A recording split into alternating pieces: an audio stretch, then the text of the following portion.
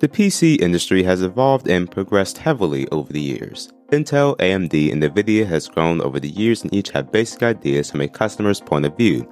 For Intel's, it's decent CPUs and expensive motherboards. And for AMD, it's high-core CPUs and cheaper GPUs with less features.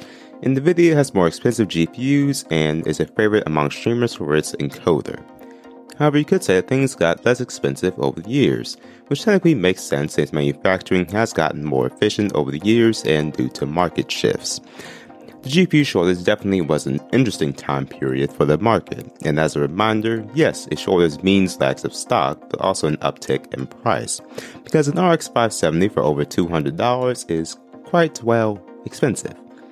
Has the performance increase stayed relative to the price? That's up to your personal viewpoint. What someone deems as good performance is different from everyone else. I say the mid-range is what I would deem as good. The low-end market is disappeared for lack of options that are good, which only basically makes you rely on eBay for low-end builds, and that makes somewhat sense. The high-end is just straight up out of my wheelhouse, so it's not something I'm going to lean towards. This has been your Tuesday Tech Bites with your host, Joshua Nathan. Have a great, technically unbothered day.